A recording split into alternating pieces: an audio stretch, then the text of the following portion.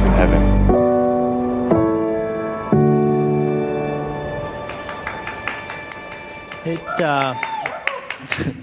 It's one of those questions that every human being asks at some point in their life. And it actually starts at a very young age. Boys and girls ask this question. And it's this one right here. Am I doing it right? And it doesn't matter, or at least I found, that it doesn't matter what category of life you're trying to live or do or accomplish. We all have this question of, am I doing it right? Because it's hard to know. Because what we do is we compare ourselves to other people. While they look, they're a natural, just look at them. Just look at them go, they're doing it, right? And then we compare ourselves and go, well, it seems a little clunky on my end of things. And again, this works in any and every category of life. Do you remember the first time you were riding a bike? Well, that one doesn't really work because you know if you're doing it right or not, right? You either fall on the ground or you don't. But how about this one when you're learning to drive? Am I doing it right? Yeah, but it doesn't always feel natural. Those of you who are married, you're like, am I doing it right? Like, I think so, but I don't really know for certain if I'm doing it right because no one really tells you. Again, you know when you're doing it wrong, but am I doing it the right way? Like, certainly I can get better, but the right way. Am I doing it the right way? And it's very, very hard to know. And this starts at a very, very young age. And I'm convinced we just continue to ask this question as we get older and older and older. And again, how are we supposed to know if nobody tells us? For me, it was in high school, and it was the first time I was going snowboarding, and I was going with our youth group. It was one of those like, we're going to the mountains, we're going snowboarding. And so I love the mountains, I love snow, never been snowboarding, watched other people do it, and I went, whoa, like I want to do that. Now, if you've ever gone, real quick, how many of you snowboard? So I was told about the third or fourth time you go, you actually have fun. And that's true. The learning curve is pretty big. It's pretty big. But I get there and we spend the night. We wake up super early. Jesus is still sleeping, but we're awake. We're about ready to go snowboarding. And you put on all the gear. You've got the boots, the straps, the bindings, and the buckles, and the loops, and the doodads. There's so much gear. And you're putting it on, and I'm looking around at my buddies going like, okay, like they're doing that. Okay, I'm going to do this. And so you put on all this gear, and you feel like that kid from the Christmas movie, like, I can't move my arms. Like, you've got the spacesuit on. We go to the mountains, I rent the snowboard, throw that baby down on the ground. Now, I am what they call regular, not goofy-footed. I'm regular-footed. So my left foot goes in the front, right foot goes in the back. So I strap in the front foot, which is my left one. And if you've ever walked with a snowboard, you know you can't actually do it. You just you do this thing. And here's the deal. I'm doing this thing, but I notice I have my foot behind the board, and some guys have their foot in front of the board. And I go, oh no, am I doing it right? Because I'm trying to figure out what's the right way. Can you do it both ways? I don't even know. I'm just trying to figure it out. So we get in line, and the whole time we're in line, my friends, remember, my brothers and sisters in Christ in youth group who would never steer me wrong, they say, Steve, the hardest part about snowboarding is getting on and off the chairlift. If you can do that, you're good to go. It'll be a breeze. So I've got all this anxiety like built up inside of me of like, okay, here we go. So you just kind of like, you do the weird walk thing and you're there and you wait for the chairlift and like, bam, it just smacks you. And so you plop down on it and it's right here. And in unison, I didn't know this, but in unison, everybody on the chairlift that has their left foot, their front foot strapped in, immediately they whip their snowboard around and they go like this. And they support the weight on both feet so you don't wear out your left foot. Some of you are like, I had no idea. That was me. I had no idea. They didn't tell me that. So I'm sitting there looking like a fool with my board dangling. So finally I whipped that thing around and I got both feet out and I'm just chilling. So far, so good. I didn't fall. I made it. I thought, well, this isn't too bad. I feel dumb, but it's not too bad. And then when you get to the top, you have this. And I don't know if you can see this right here. I tried to find a picture where you could see this white line. Do you know what that is? That's a hill. They bring you up on a chairlift and you go down a hill for your very first time. It's terrifying. And again, I'm remembering, okay, on and off the chairlift, most difficult part. If you can do this, you can go down a hill. By the way, they tell you about the chairlift and how to do it and how not to do it and how to not fall down the mountain. That's important. What's more important is knowing what chairlift you're on and where that one's going. My brothers and sisters in Christ who would steer me, who would do me no wrong, did me wrong. We went to the tip top. Yes, of the mountain, not the bunny slopes, of the mountain. Because they had all snowboarded before. They knew what they were doing. I'm trying to figure out, am I doing it right? So remember, like I said, they had the front foot strapped in. And then they went like this with their left foot and they straddled the board between two legs. Immediately, I didn't get the memo, didn't get the email or anything. Immediately, they all in unison go, whoop. And now they're ready to go. They're looking down the mountain. I missed it. I'm still straddling it. So we get to this little lip right here and I do something. Thank you, Jesus. I do one of these numbers and my foot that's strapped in is in the back and the free foot is in the front. And I'm going down the whole thing backwards. Everyone else, look at, front foot strapped in, free. I did the exact opposite. Now, proof there is a God. Amen. I didn't fall. Hardest part of snowboarding is going on and off the chairlift, and I aced it. My first time. Second time, boom, right on my face. But I'm sitting there going, am I doing it right? Because I'm going down backwards and they're going down the right way and everything feels fine and I feel awkward, I'm uncomfortable, I'm looking around. And if you'll allow me to do a very hard pivot into today's topic, I think we feel the same way about prayer. We get on it with other people, we're doing the thing, and it's not that we're falling off the chairlift of prayer, we're going down it backwards. It just feels unnatural. And we go back to that very important question, am I doing it right? And how do we know if no one tells us? Because we don't really talk about prayer. You just kind of stumble into it like I did with snowboarding. In fact, to prove my point, did you know that there are unwritten and unspoken rules about prayer? Did you know this? Of course you didn't, because no one talks about it and they're not written down. I'll show you exactly what I mean. This question of, am I doing it right? You have to know what you're actually supposed to do, and you have to know what the rules are. There are three categories of unspoken and unwritten rules. I'll walk you through them. This is really important when it comes to prayer. The first category on prayer is posture. Everyone say posture. Posture matters, right? Everyone knows you have to close your eyes, you have to bow your heads, and you have to fold your hands. I don't want you looking like a fool when you're sitting there praying and you've got your eyes closed and you bow your head, but your hands are open like this.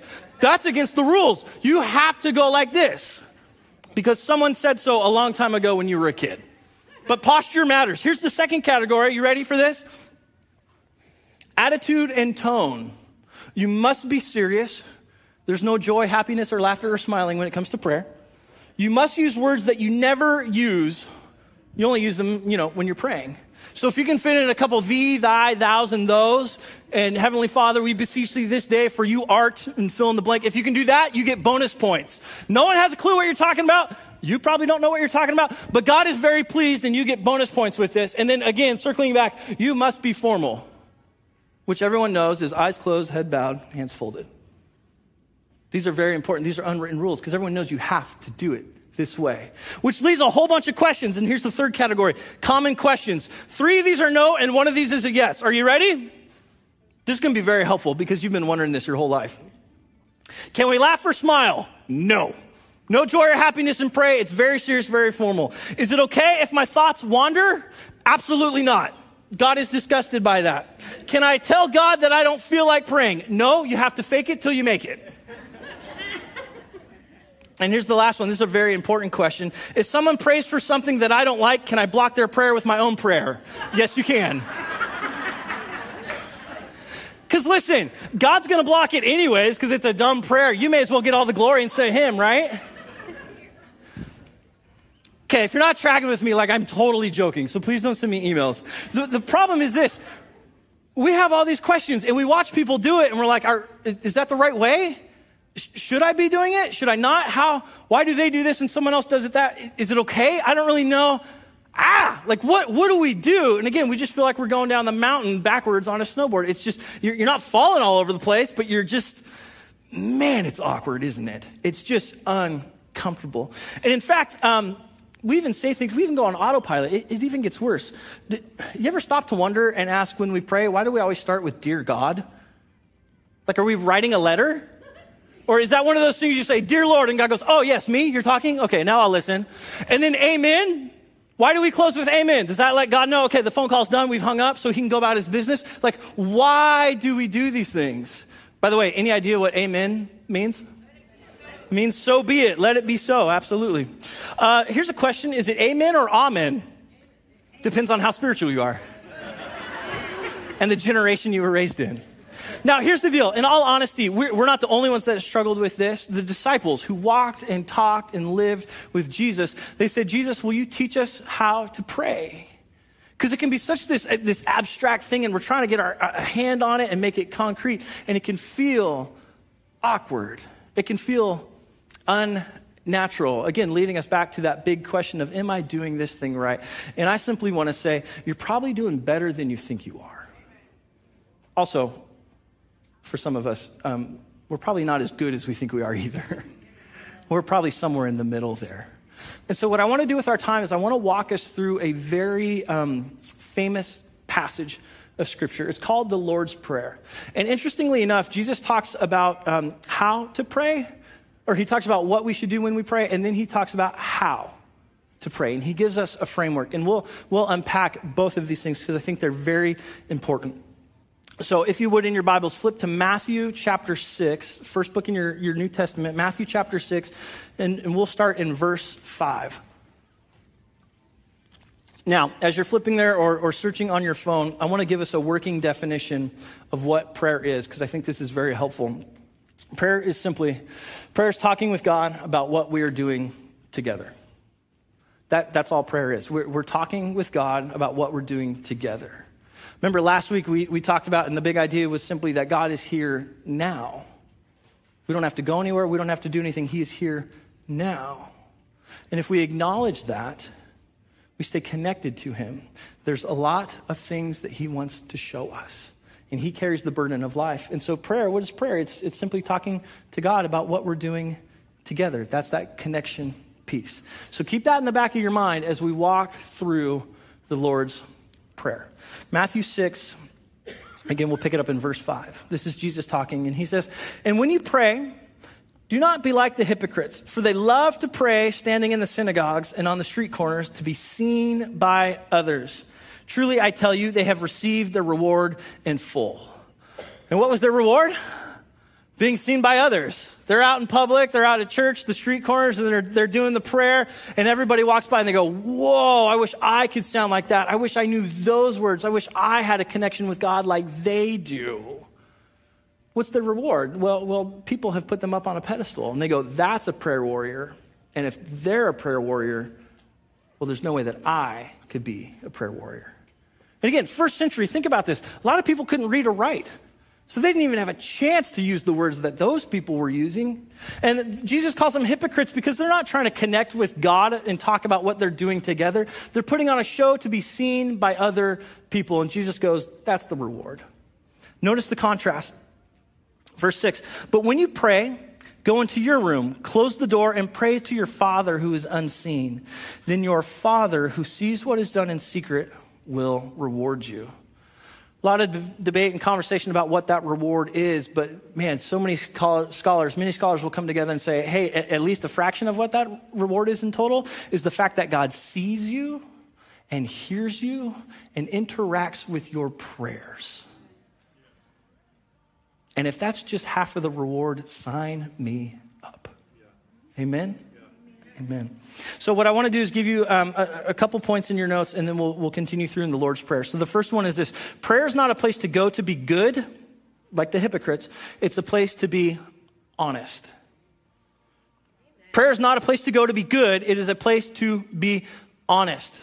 Pharisees were trying to be really good. The hypocrites were trying to be really good. The rest of us, we just need to be honest because, again, we're just connecting with God and talking about what we're doing together today. Honesty looks like this. God, I'm tired. God, I woke up this morning and put on my grumpy pants. God, I don't feel like praying today. God, so far today is good, but if I meet so-and-so, well, you already know.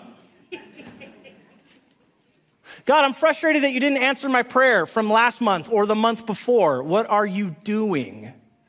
God, I'm so lonely. I've been praying the same prayers over and over and over again, and I don't see you moving. God, I'm anxious. I'm tired. I'm frustrated. I don't like the life that you are leading me to and through at the moment. See, this is honesty. This is coming before God. And if you think it's disrespectful, I simply want to turn you to the book of Psalms. Read it. This guy named David who wrote a ton of them. Bible refers to him as a man after God's own heart, and he is honest. And I think you and I, part of why we feel like we have to be good at prayer is because we're not being honest in prayer. And can I remind us, he already knows. God, I'm really frustrated because this deal didn't work out. It's going the opposite direction. He's like, like, you're frustrated? I didn't know. Well, of course he knows.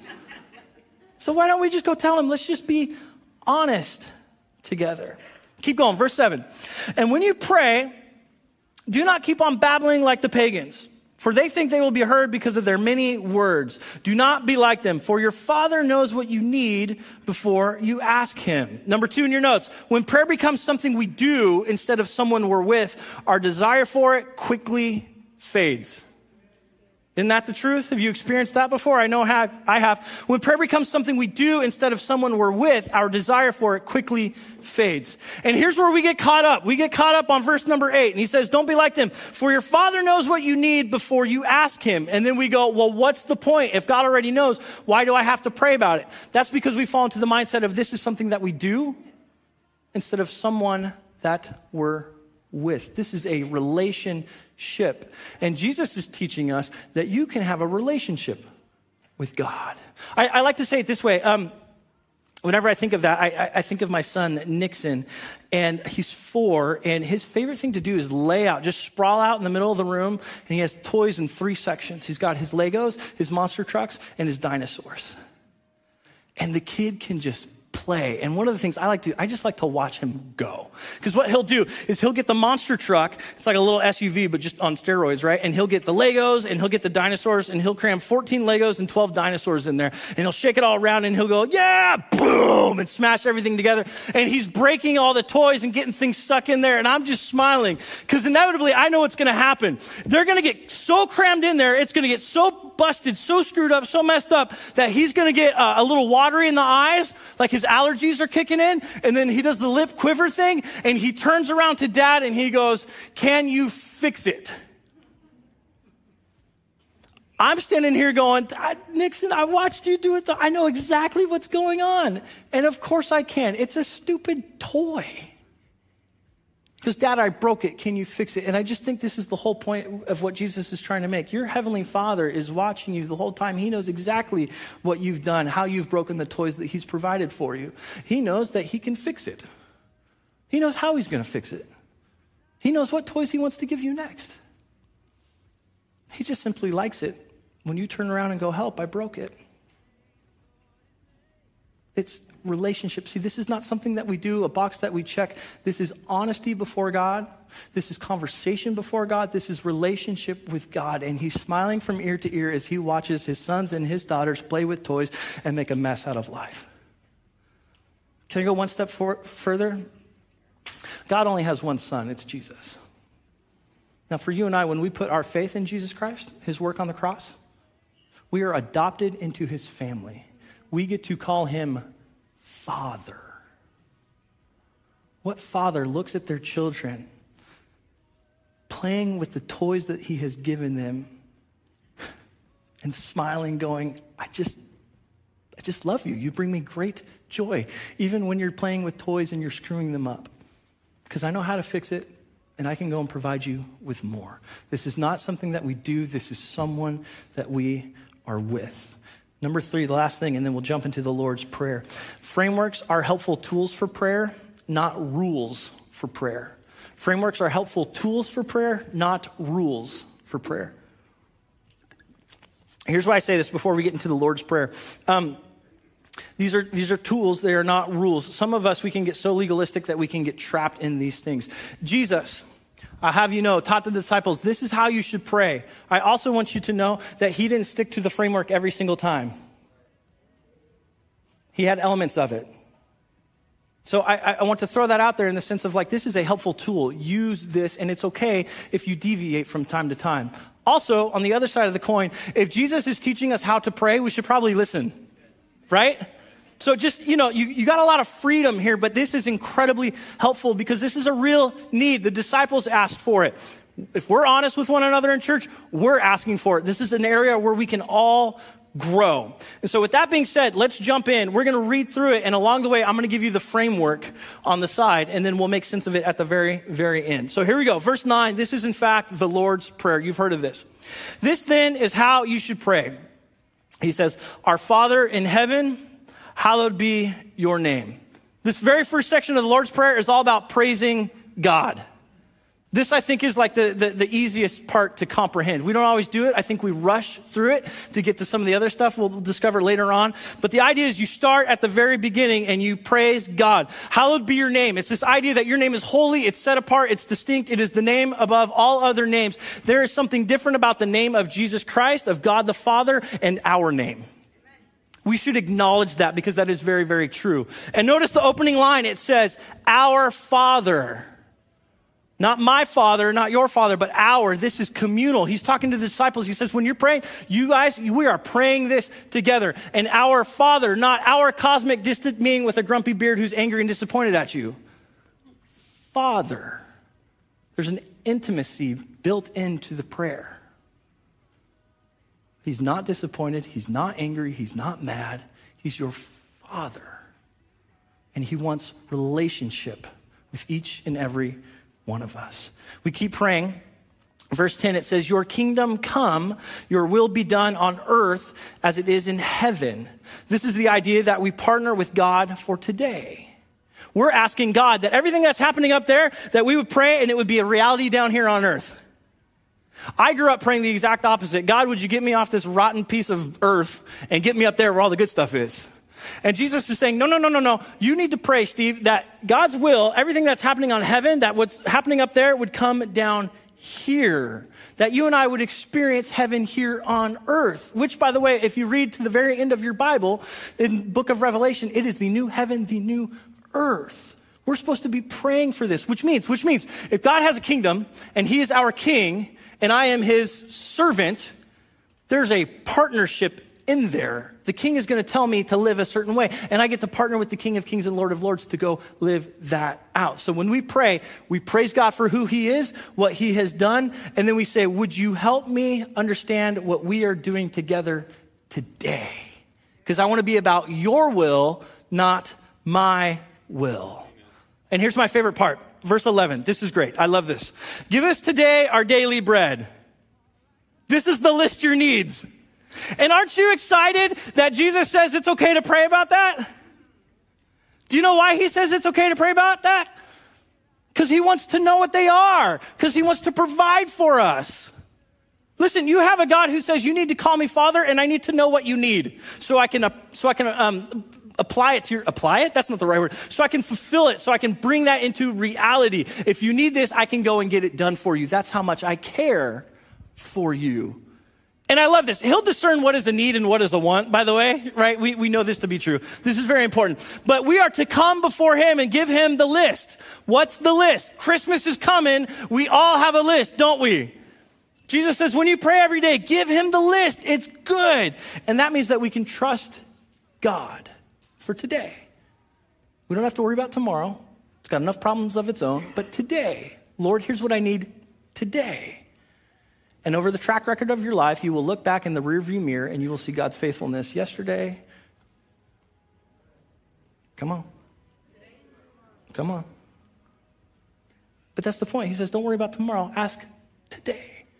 Meaning that God wants me to trust him every day of my life. There isn't a day that goes by where I don't trust him. He wants me to trust him today. Verse 12. "And forgive us our debts as we also forgive our debtors." This is confess to God and forgive others. That's what we do when we pray. We confess to God and we forgive other people.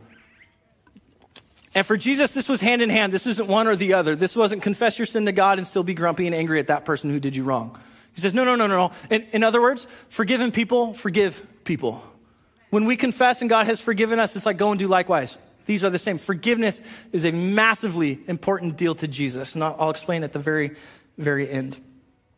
Keep going, verse 13. And he says this. He says, "And lead us not into temptation, but deliver us from the evil one." So very simply, we need to ask for deliverance from temptations because we all have them, don't we? Oh, super quiet. Just Kurt and I. Yes. Amen. We all have temptations, don't we? Here's what I think is fascinating, and we have to get rid of it. What I think is fascinating is that in order to be a Christian, you are admitting that you have been tempted and you have acted on those temptations, which has led you to sin. You are in need of a Savior. His name is Jesus Christ. And we go, yes, thank you, Jesus, for saving our sins. And we're like, hey, what are you tempted with? And you're like, nothing. Like, didn't you struggle with things? Well, I used to struggle with them. Come on. We've all been tempted. We've all sinned. That's what makes us sinners. And part of Jesus, when he says, here's the things I want you to pray for, I want you to pray for deliverance from that because I want to help you. I'm going to teach you to be the type of person that no longer desires those things, meaning it's not a temptation anymore. That's a road, that's a journey, and he'll carry that burden, but that's the idea. Here's what's fascinating in the church. Those of us who are Christians, we raise our hand and go, yes, been forgiven by Jesus. We're like, cool, can I pray for you about your temptations? And you're like, got none. We don't say that, but like we pretend that. You're not with me. I'm going to give us a list. This is where it gets real awkward and you're bracing for something. You're like, what's he going to have us do? Hang tight, it's coming. Here's a list of common temptations. Maybe you're familiar with one or more, like I am. Lust.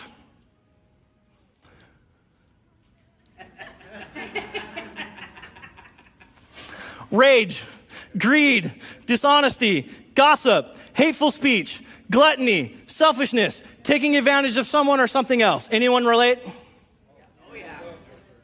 I'll read it one more time. Just so we're clear. Lust, rage, greed, dishonesty, gossip, hateful speech, gluttony, selfishness, or taking advantage of someone or something. Here's what I'm going to ask us to do. If you're a Christian and you are able, I would like you to stand up if you have been tempted in one of the things that I read this past week. Go ahead and stand up if you're able.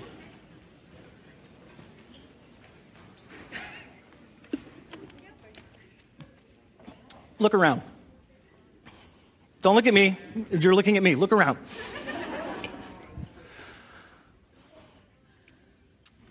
You're in good company. Hear me out for a second.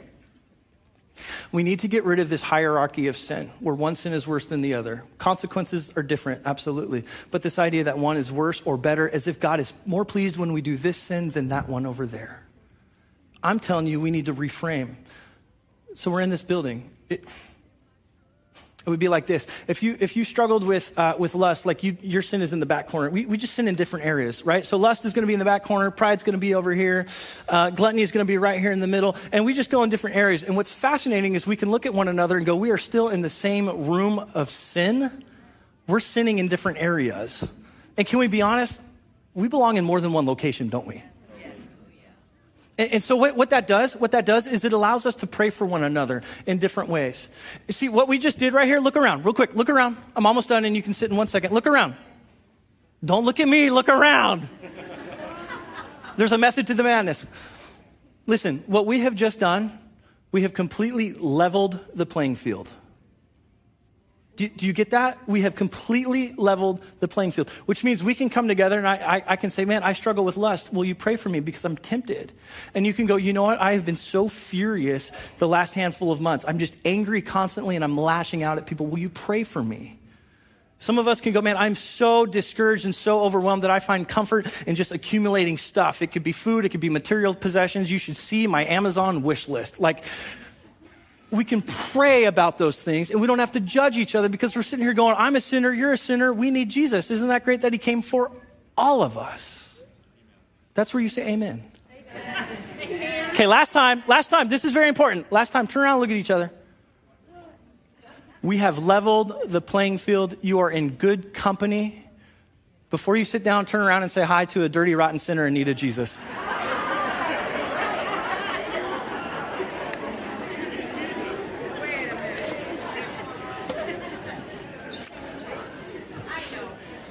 And listen, I say that not to make light of sin, but to elevate how gracious and loving our Father is.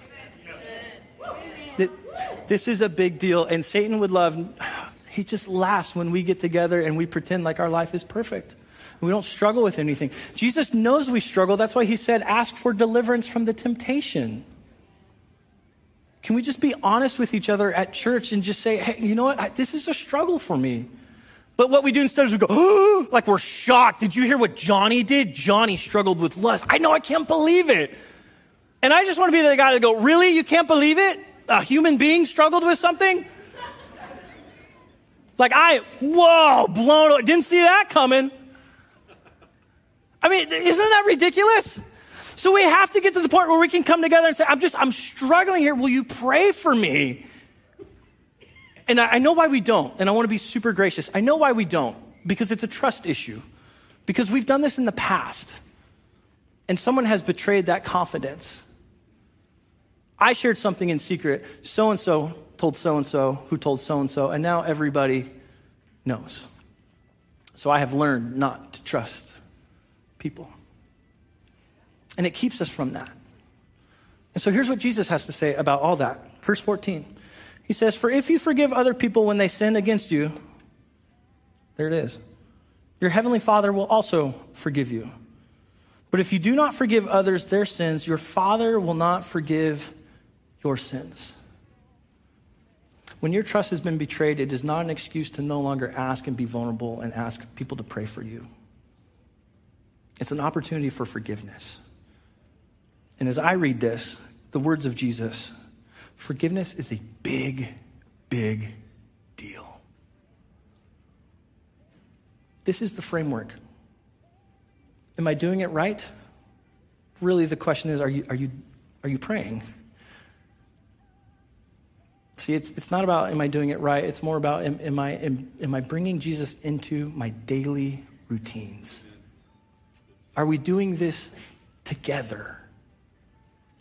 And I don't have to be embarrassed to be in his company because he wants me to call him Father. And not just privately, he wants us to come together and call him Father. And acknowledge that he is God and we are not. And to give him our needs. And to confess our sins and to say that we're struggling with some things so that he can provide for us, because that's what a loving dad does. He gets so much joy when he's up in heaven looking down at us and we're playing and he's just watching it. It's like, you're doing it. My sons and daughters, they're playing with their toys and yeah, they're breaking them and they're making mistakes, but I love them. I'm going to go get them more toys. This is your heavenly Father. And we go, Dad, I broke it again. And he goes, I know, don't worry about it. I got plenty. Here you go. And Jesus says we have access to that God. And we do it through prayer. So here's how I want to close up. We're going to invite the band. They're going to lead us in a song because I love going out singing. And this is such a good song. But last week I gave you a homework assignment.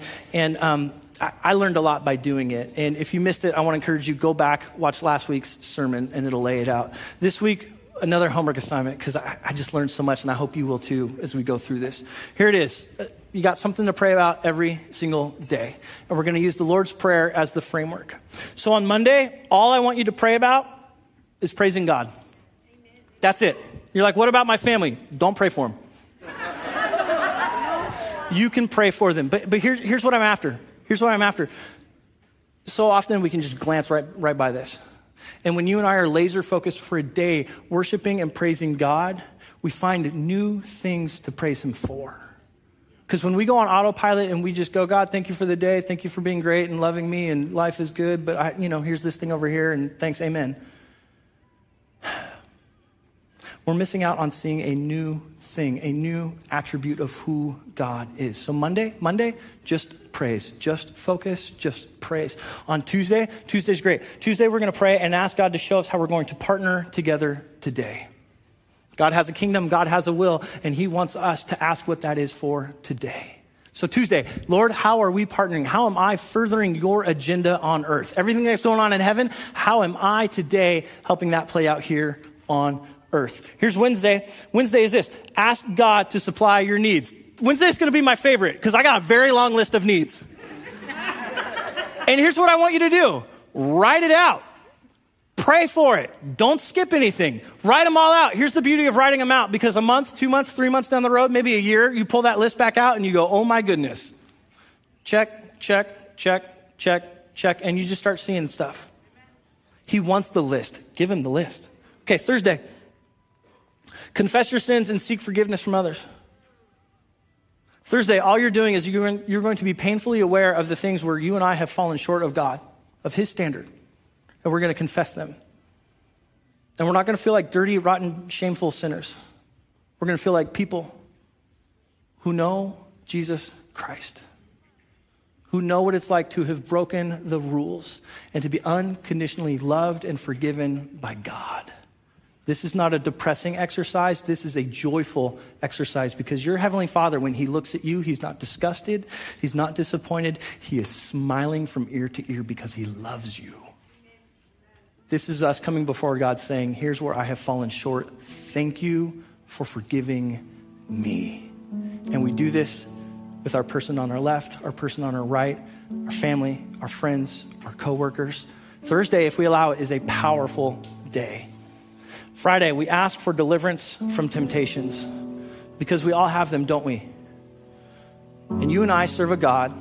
His name is Jesus, and he wants to carry that burden, and he wants to teach us how to no longer desire those things. And you know what that leads to?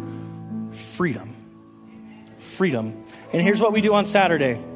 We do the whole thing in a group with other people because it is our Father who's in heaven. And we have a relationship with our Father, which means we got to step out and we have to trust one another and take a risk and be vulnerable.